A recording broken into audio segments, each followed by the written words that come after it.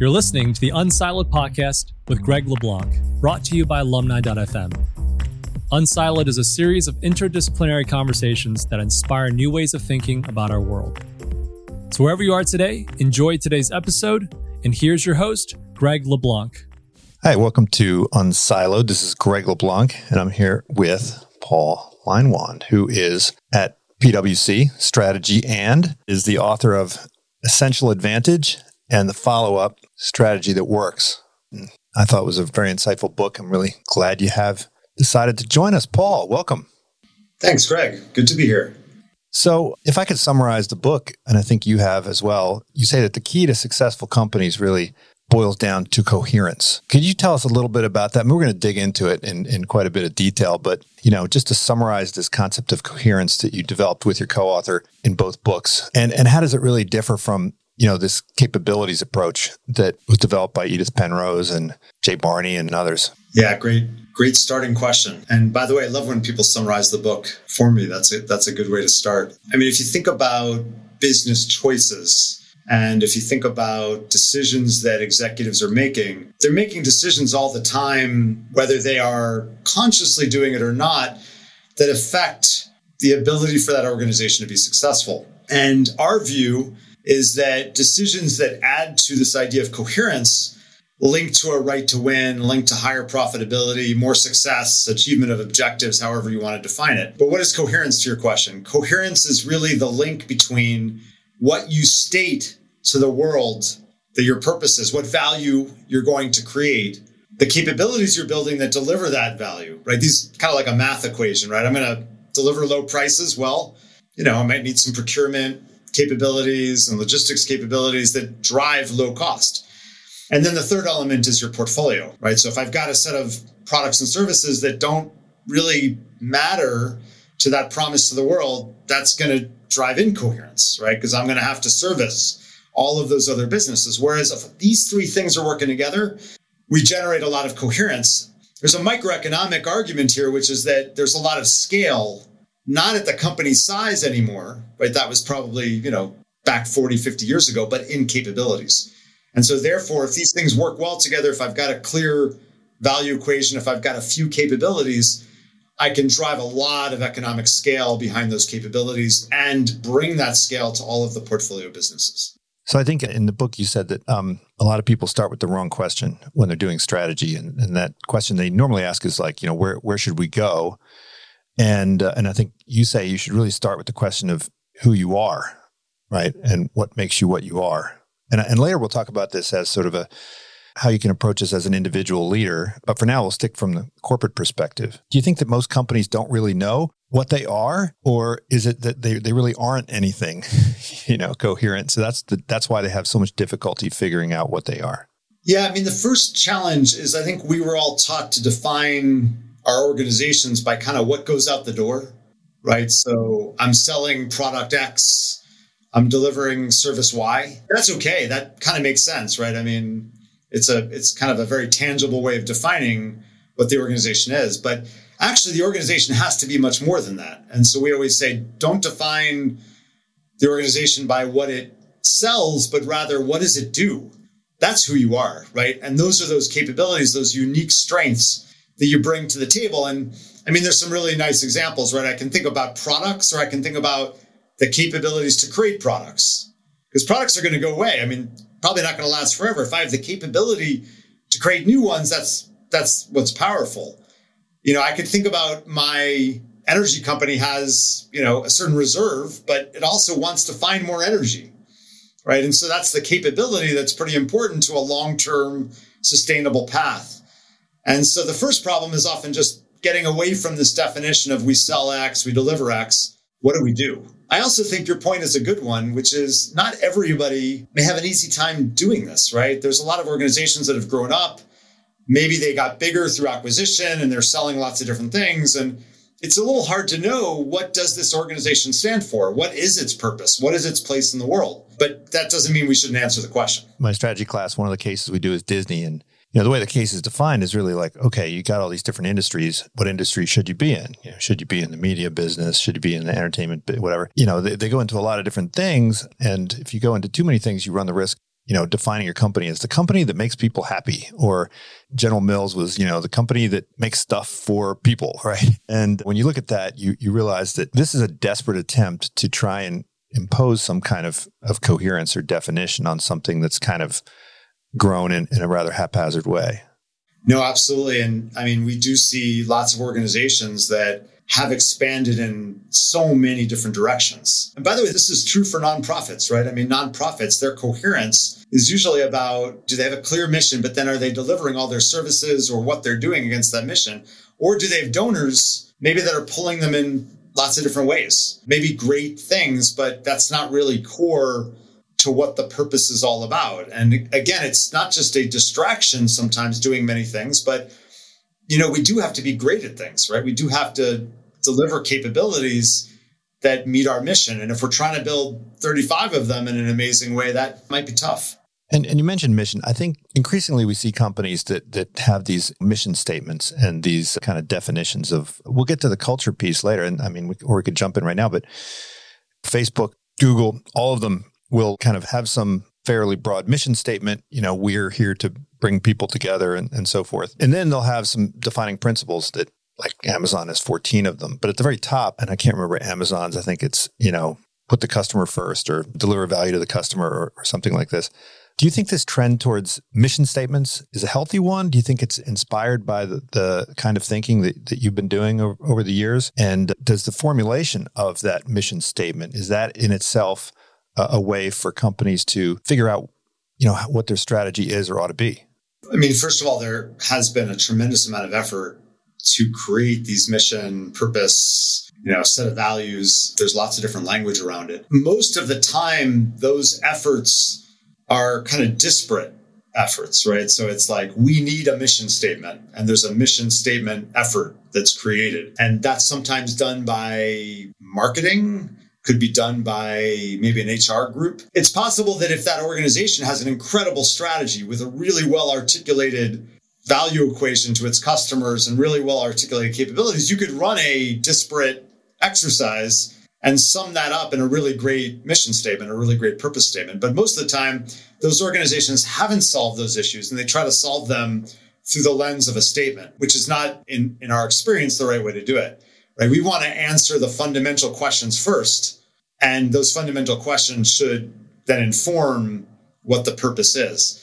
But I will say, we are at a time now where revisiting purpose statements makes all the sense in the world. But again, doing it not hopefully just because of the statement, but really answering these questions. I mean, employees alone, right, require an understanding of why are they there? Like, how is my job connected to what this organization is doing? And what is this organization doing?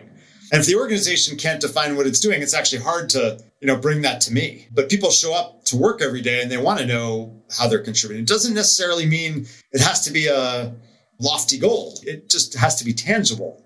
And I think too many organizations lack that. Lacking an understanding of purpose isn't just a problem for the strategy. It's a problem when all the people that are required to transform the organization don't understand why they're there. So I think we're seeing, a renewed interest. And the last year with COVID-19, there's been almost like a recall of the importance of purpose, right? People were showing up.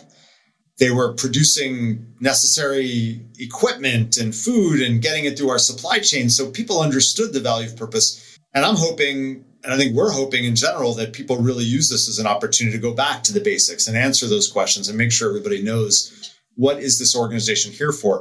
If this organization disappeared, what would happen? Who would miss it? And you mentioned that companies that have what you call coherence, abnormal returns, and you mentioned an empirical study that demonstrated this. What's the metric that you use to capture this coherence, and how do you avoid it being kind of retrospective, right? I mean, a lot of business journalism is kind of backward looking, right? You find all the successful companies, try to figure out what made them in common. And what you really want to do is, identify some characteristic that's predictive of performance downstream. So what's the metric? Is there a coherence test that a company can put itself through? Yeah. So a few thoughts on that. I mean, first of all, the coherence analysis that we first did, which was published in an article on HBR, looked at coherence as a metric for several industries. And essentially what it's measuring is, pockets of revenue that organizations have and whether they're sharing the same capabilities or not, right? And so the more of your revenue that's sharing similar capabilities, the more coherence you have. And so we assessed, lots of organizations in several industries and then looked at, EBIT performance. We looked at TSR and could see this very strong correlation, which again kind of makes sense. So rather than, searching for random metrics, it was in our experience, right, that proactively companies that had done this performed well. Our book Strategy That Works, which you showed earlier, was not a book that essentially looked at, well, let's find the top 50 performing companies and go figure out what did they do. We actually had a pretty strong view of what was successful. Given all the research we had done before, we looked for companies that, yes, were successful, but were successful leveraging this approach. So it wasn't, let's just kind of find what's in common, but rather we knew these companies had a lot in common already. And we weren't looking to sort of go find the next thing. This was the way that we understood companies to be successful. And so it's a little bit of a different approach. Whether companies can look at coherence, absolutely. There's a coherence test on the PwC Strategy and website. There's one that really asks some of these tough questions so you can answer them. And there's another that actually gives you a sense of your coherence and where you are and what the issues that you face. None of this is perfect. If there was a perfect metric, and we've always looked for one that could define coherence, we would have, probably had that out there. This does take time. It does take effort, but so does strategy, right? So does really good leadership, thinking through why does this organization exist? What can it bring to the world? Yeah. And one thing I liked in the book is you mentioned a lot of things that business managers and leaders and strategists always highlight as desirable characteristics. And you kind of point out the dark side of all of these characteristics. And if they're applied incorrectly, then they result in presumably the opposite of what they're intended to provide. Wondering if you could go through some of them. I mean, focus on growth, for instance. That's something, who can object to that? Or pursue excellence, like who can object to that? Or, go lean, be agile, right? These are all slogans and things that everybody uses to motivate the troops. But each of them has a drawback if implemented poorly. Could you walk through some of those, some of your favorites? I have my favorites, but love to hear yours. Yeah. And what's amazing about this is the conventional wisdom that we're sort of taught and that we also see through experience. So yeah, let's take the first one, right? So many organizations want to grow. That's a really, really normal objective, admirable objective. Organizations feel like if they don't grow, they can't continue to invest. The companies that we researched would talk about this a little differently, though, that growth is the outcome of an advantage. Right. So if we have an advantage and we know what the advantage is, like growth will come and it needs to come. But it's not about seeking growth. And that actually has super practical implications in terms of how management and how leadership thinks through this. If you send off teams to look for growth, I can find all kinds of growth that's possible. Whether that organization is going to have the right to win, the capabilities to deliver growth in those areas is a different question. And we've seen, right, countless examples of organizations that are chasing growth and not only not achieving the growth that they're chasing, but then their core business also suffers, right? And so these companies said, you got to figure out your identity. You've got to answer those tough questions. We know there's a market out there for what we are driving. One of the examples from the book, that we really like to talk about for this is IKEA, right? I mean, IKEA has a very, very clear view of the world and what their role is in it. Started with this idea that furniture, was either hand-me-downs or, very wealthy could afford it or people could build it.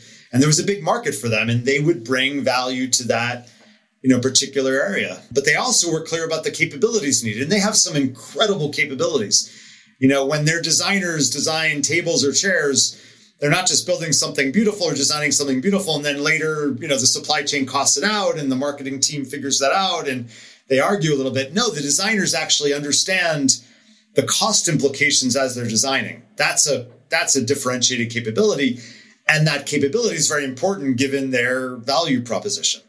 I think this idea of like figuring out your advantage. Now, once you have that, IKEA can take that to lots of different things. It can grow in different ways, different geographies, different product segments. As long as it's asking the question, are those product segments going to value the purpose that we drive? Another great one is the one about organization and culture, right? I mean, certainly we see lots of organizations that like to reorganize themselves, rethink about the operating model, the lines and the boxes. And these organizations said, yeah, I mean, we can reorganize, but it's kind of the same thing. Rather, let's figure out our culture. Let's really understand what the behaviors are and how that can support growth, right? Support the strategy we have. So yes, I mean, I think we're taught a lot about how to run organizations and the basic, tenets to that. But I think this book and the research behind it provided us a new view on maybe a better way to go. IKEA did have some issues with online order fulfillment during the pandemic, for sure. But yeah, I mean, you mentioned the growth treadmill. A lot of people criticize managers for doing share buybacks and so forth. And it seems to me that if the opportunity is not there, this seems like exactly the right thing to do, right? If the growth is not there, at least it's not there in a way that's channeling your capabilities, then by all means, make that money available to somebody else who might have an opportunity. There's a really interesting discussion, by the way, about, investors, because I think investors want organizations to be coherent. In other words, an investor can have 10 different, organizations that they're essentially funding. Those organizations can be doing very different things. That can be a very well-balanced portfolio. But to have every company try to diversify risk may not make as much sense, especially when you've got this concept of capabilities and trying to be specific and trying to add value in the right ways. And so I think this idea of kind of how investors view organizations and how leaders view that same question, I mean, that's something I think needs to be dealt with. And I think it would drive more specificity for what an individual organization is trying to achieve. Well, you mentioned that when you talk to some folks, they say, well, the conventional wisdom is what dominates most of the firm. But then within every firm, there are these Navy SEALs, right, or special forces, and they live up to the ideals that you articulate. In other words, there's people within the organization who are assigned the role of essentially being the folks who can combine strategy and execution, and then the rest of the organization is left to run on autopilot, more or less. How do you take that special forces mentality and diffuse it throughout the organization? Yeah, I mean, this concept has, I think a few different applications. First of all, on the upside, right, there are some amazing capabilities that I think every organization has. And part of the challenge is figuring out what are those capabilities. We often get the question like, well, that's great. We know we're good at things, but like exactly what are we good at? And how do we figure if that has value in other places? And so part of the exercise, I think, for many leaders is trying to identify the special forces that are driving some incredible capabilities. It's also true within culture that we'll find individuals that really represent not only the cultural attributes, because those are what they are, but they're using those attributes to affect incredible change. And, we can call those culture champions. I mean, there's lots of pride builders, but, these are also special forces that leadership can access to really help drive a transformation ahead. The special forces thing, though, has a risk. Sometimes we see pirate ships that are built in organizations, right? Digital. It's like, we've got to become digital. So let's create a little digital team of special forces. I mean, there are times where that might be smart, but I would say in the long run, we have to digitize our capabilities. We can't build all these things on the side. We have to upgrade our organization in terms of what it does. So we have to be a little bit careful with the special forces application and make sure that we're truly thinking about how to transform the entire organization rather than just we've got some teams in different places that happen to be unique.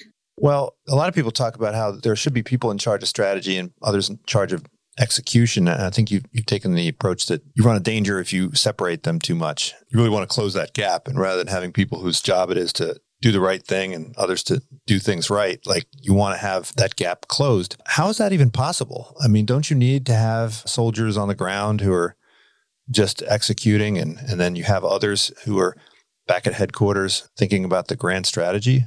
So, this division between strategy and execution has a lot to do with the way we think about those topics as much as it is related to the people that are maybe doing the work. And if we think about these as different topics, in other words, strategy is about the future and it's about the direction and making choices. Execution is taking this strategy somehow and putting it in place.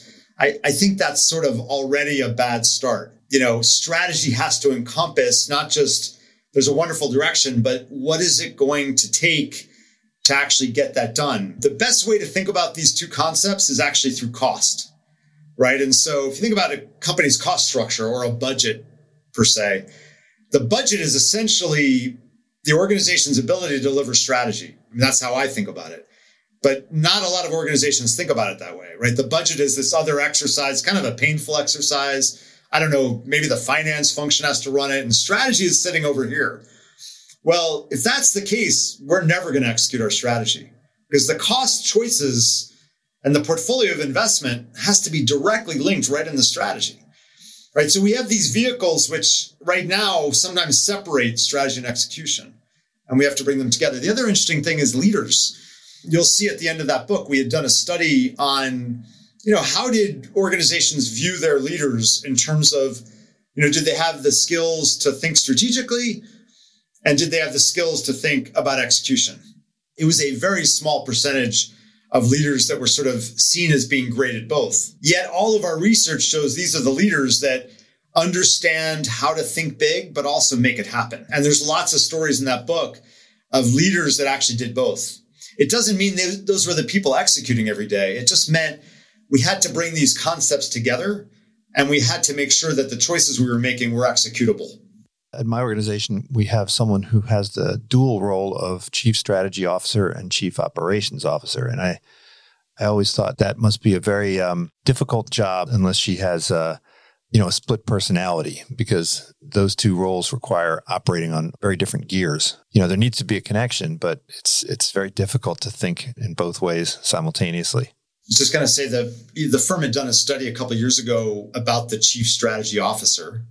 One of the big findings is that this role can be a powerful role, right, if kind of delivered in the right way, right? The CSO, the chief strategy officer, essentially is that objective perspective to the rest of the business, right? They typically don't own a huge budget of people on their own, so they don't feel like they have to negotiate. They're there to make sure that the businesses are delivering, but also we're thinking about the future. And I think that position can be an amazing leverage point for the CEO. But unfortunately, we don't always staff those jobs in the right way. We don't always give them the right remit. They don't always have a seat at the table, or maybe we don't always have the right, individuals that are there. But it can be a powerful position, but sometimes it doesn't get delivered that way. You said you had a provocative idea for, I don't know whether it was just tongue in cheek, but you mentioned kind of the chief coherence officer, right, in the book. And I thought that's an interesting role. Maybe that's what the chief strategy officer ought to be doing. Then maybe that's how they ought to think of themselves. I think someone does need to hold the organization accountable, right, for some of these difficult choices, because choices, again, we're living in an environment of lots of change. We have to make choices all the time. Some of those choices are going to be incoherent. That's okay. I've not found a perfectly coherent organization. In fact, there's some value in the incoherence if it's deployed well and experimenting new things. But if we lose track of our coherence, right, we may be very incoherent. We may not have the right investment against the important things. And so someone needs to hold that role. It can be the CEO. It can be the board, right? Because the board actually has often a longer term mindset and experience and can look after some of those important questions, but someone needs to own that. Now, when we're talking about identity, a couple of things. One is a lot of the companies you mentioned have very kind of strong founders, and those founders more or less imprint onto the organization some kind of vision, some coherent vision. But those founders always go away. To what extent does the disappearance of a founder doom in some way the coherence of the strategy? Do you need to have the vision of the founder continually refreshed? I love the story in Adidas about the role of the shoe museum. So this was not about the founder. The founder left behind an institutional legacy that could serve as the icon that would bring everyone together around a coherent vision. Yeah, I mean, certainly there are some amazing things about organizations that can trace their way back to a very clear vision or a visionary. I don't know that I have seen necessarily more challenges or less challenges from a strategic perspective. I think these issues are always a challenge.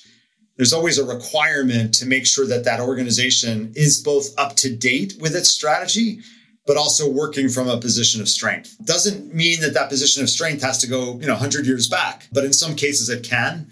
I think more important for us to recognize that strategy is one of those exercises that does need to be refreshed, but we also can't let it hold us hostage, right? In the sense that, well, the world is changing so much, I can't make any strategic decisions.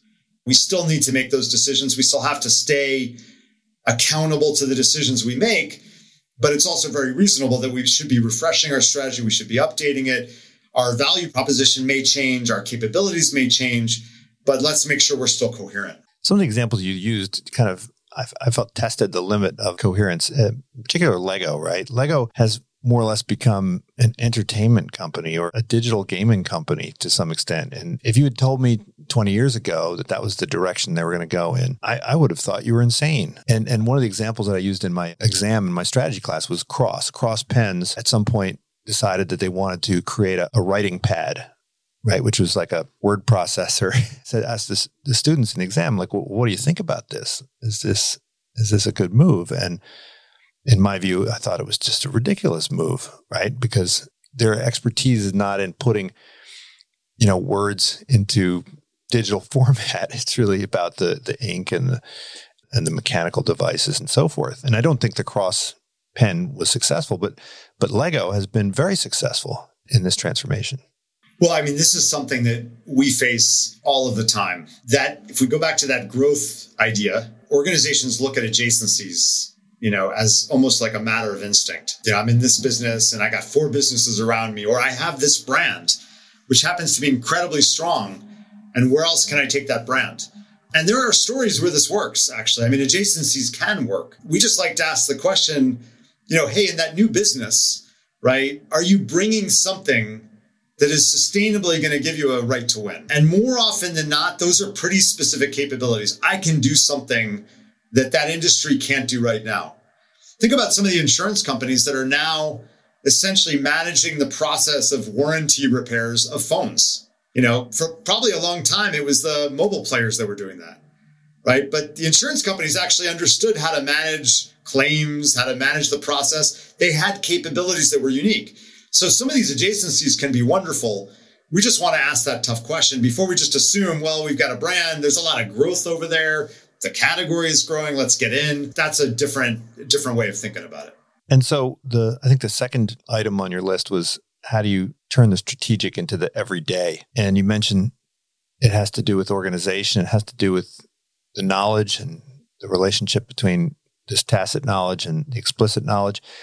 Can you talk a bit about that? How do you take this strategic perspective and push it all the way down to the extremities of the organization?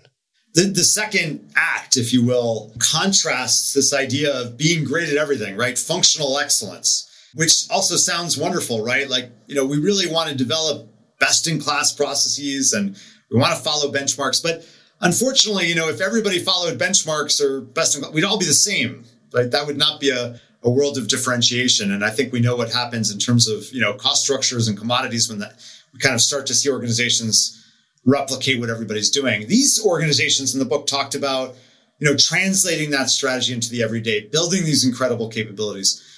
I think the analogy that someone had used once in one of these organizations was it's like an architectural blueprint, right? You're building something very complicated. You've got to think about all the connections.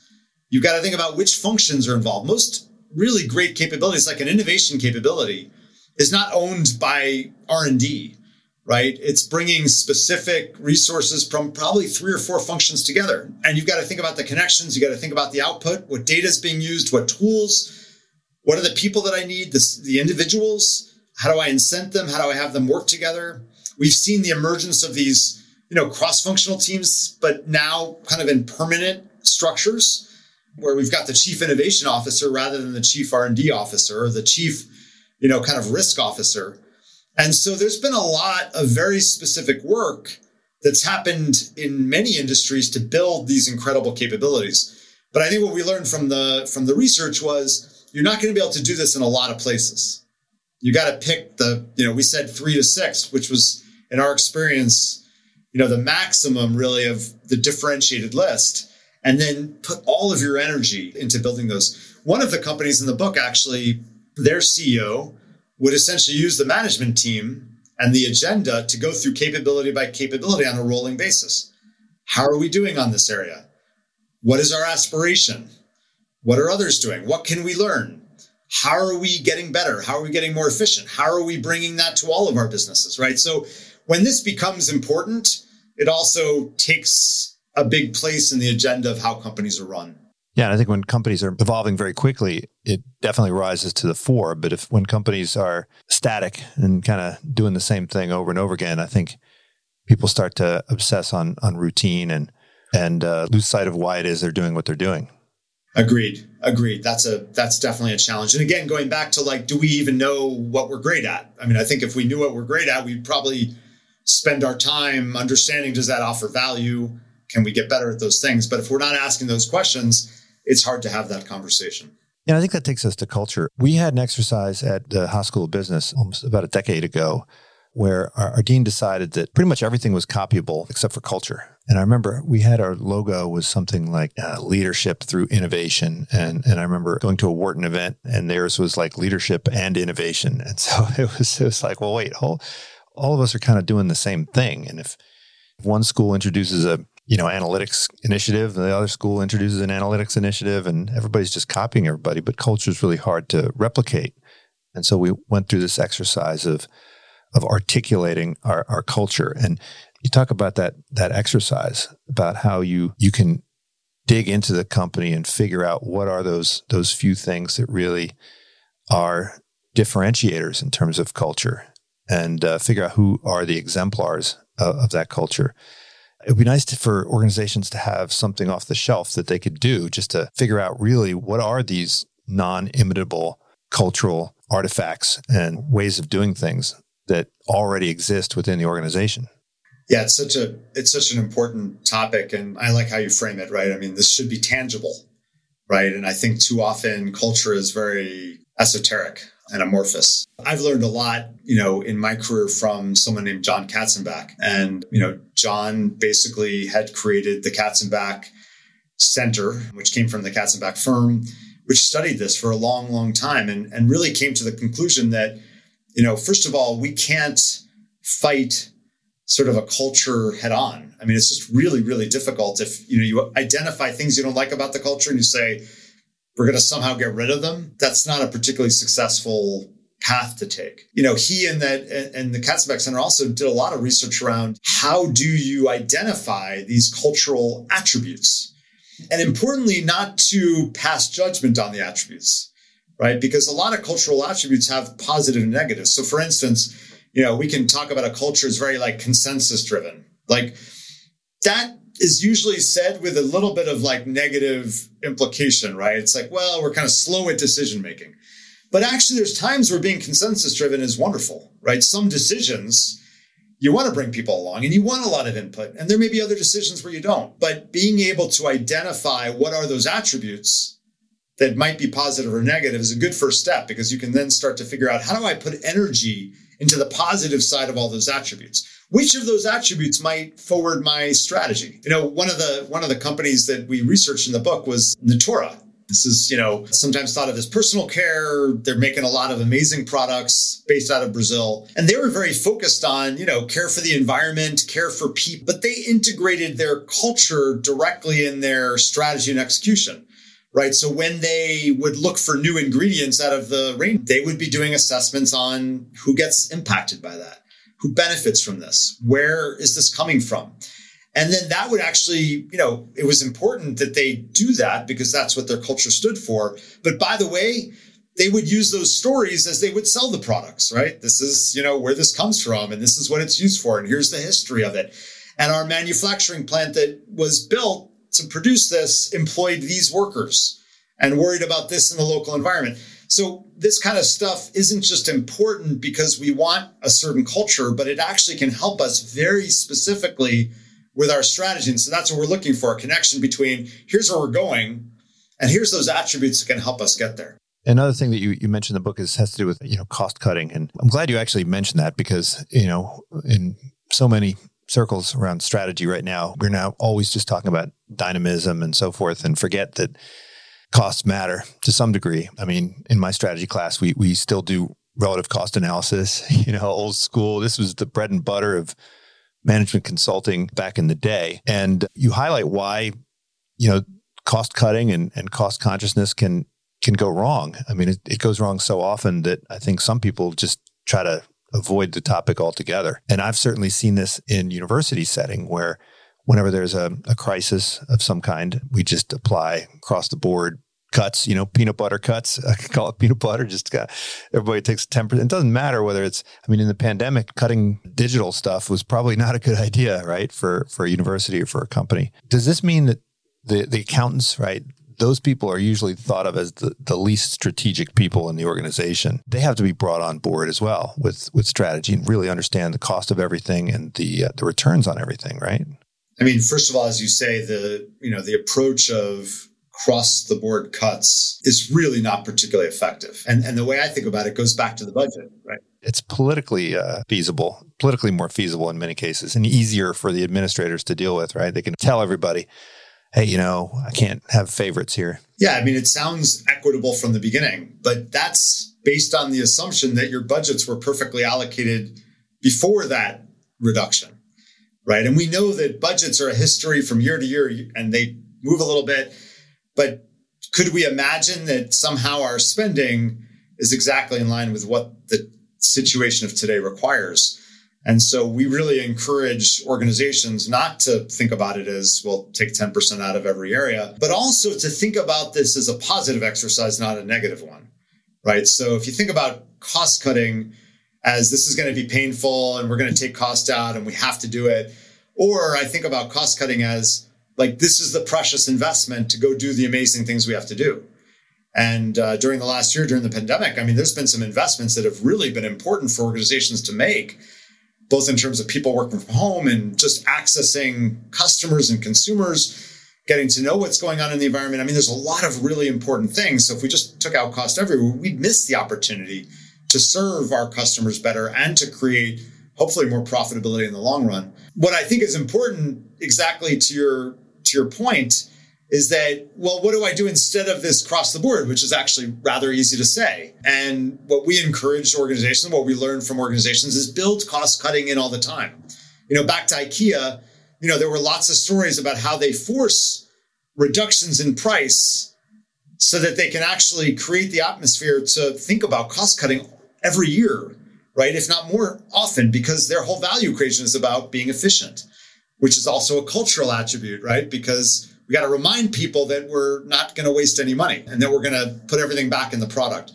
And so I think there's lots of vehicles. There's also thinking about those capabilities again, right? So every function invests behind important capabilities. So if you can identify what's important, you can ask the question, well, shouldn't we be spending more in these areas?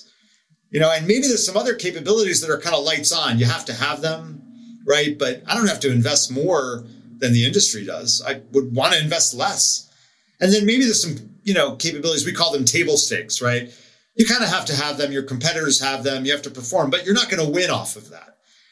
And I think often we don't really know how we're investing, right? We kind of just don't have that classification or mindset. And so I think in a cost exercise, you can create a lot of positive value by rethinking the cost base. It's not easy though, obviously. Yeah, IKEA is amazing. I was looking at buying some bookshelves, and the price on the bookshelves is actually, it's kind of the same, maybe even lower than it was in 1987 when I bought the identical bookshelf for my apartment. It's kind of amazing. That's part of the whole model. And I think a lot of organizations do that, right? They really think carefully. Again, partly because they also probably want to avoid the position of having to do a bigger cost exercise, right? So if you're just always looking out for your costs, it's a lot easier.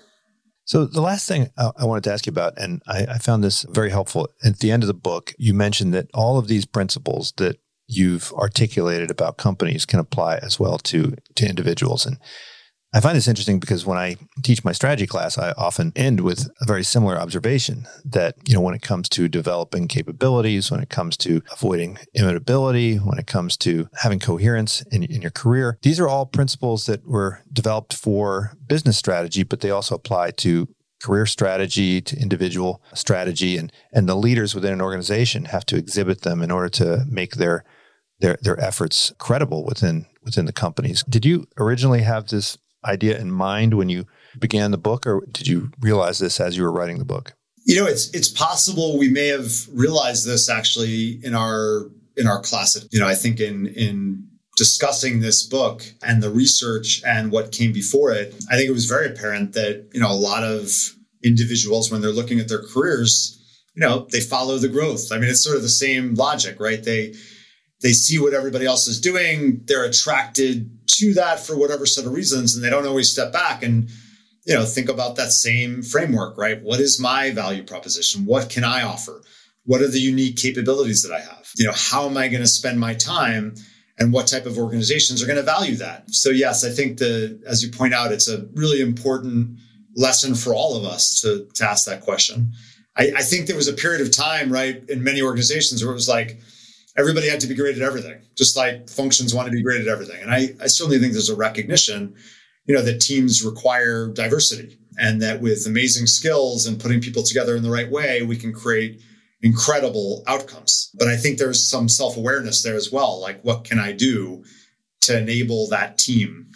And with that, I would hope there would also be less of that direct competition, right? Recognizing that, you're not going to compete in the same way. You're not going to contribute in the same way. And I think for a lot of MBAs, one of the knocks on MBAs is that they're not people that have oftentimes think super carefully about their own purpose statement or their own mission statement or their own core set of coherent capabilities. And so one of the most exciting things for me about teaching MBA students is when I see them start to do this and develop this kind of perspective. It really lets me know that they're likely to be more successful. I think that applies everywhere. I think people can be 30 years in business and, sometimes lose the drill a little bit in terms of, what value they're adding, and are they being coherent and thoughtful, and are they working on the right capabilities, or are they filling in the wrong ones? There's so much pressure to fill in weakness. There's just so much pressure to do that. And we're kind of taught that, early on. And so somehow understanding, where do you go? There's a great story by a friend of mine, John Coyle, and he's written a great book on design thinking. And he's an Olympic medalist, and he talks a lot about the fact that when he was in the Olympic team, they were forcing him to work on things that he wasn't good at, and like over and over and over and over again. And it actually just made him worse at the things he was good at, until he quit the Olympic team and did it on his own. And then set this incredible record, kind of, racing to his strengths, he called it. So I think the lesson definitely applies in lots of great ways. Yeah, focus on what you're good at. This has been great. Paul Leinwand, not only the author of this book, co-author of this book, Strategy That Works, but also teaches at Kellogg, Northwestern University's Business School. So thank you so much, Paul. Appreciate it. Thank you, Greg. Thank you for tuning in to the Unsiloed podcast. If you enjoyed today's episode, please give us a 5-star rating and review. To listen to other episodes, please visit our website at www.unsiloedpodcast.com.